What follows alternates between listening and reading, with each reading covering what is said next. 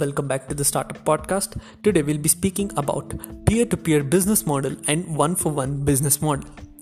Peer-to-peer business model. As per this model, a company acts as a middleman between two individual parties and create value for both demand and supply side. It's different than a typical relationship of a business selling its services to consumers, B2B or B2C. It makes money through commissions. Airneb is the right example that allows transaction between hosts and hostess.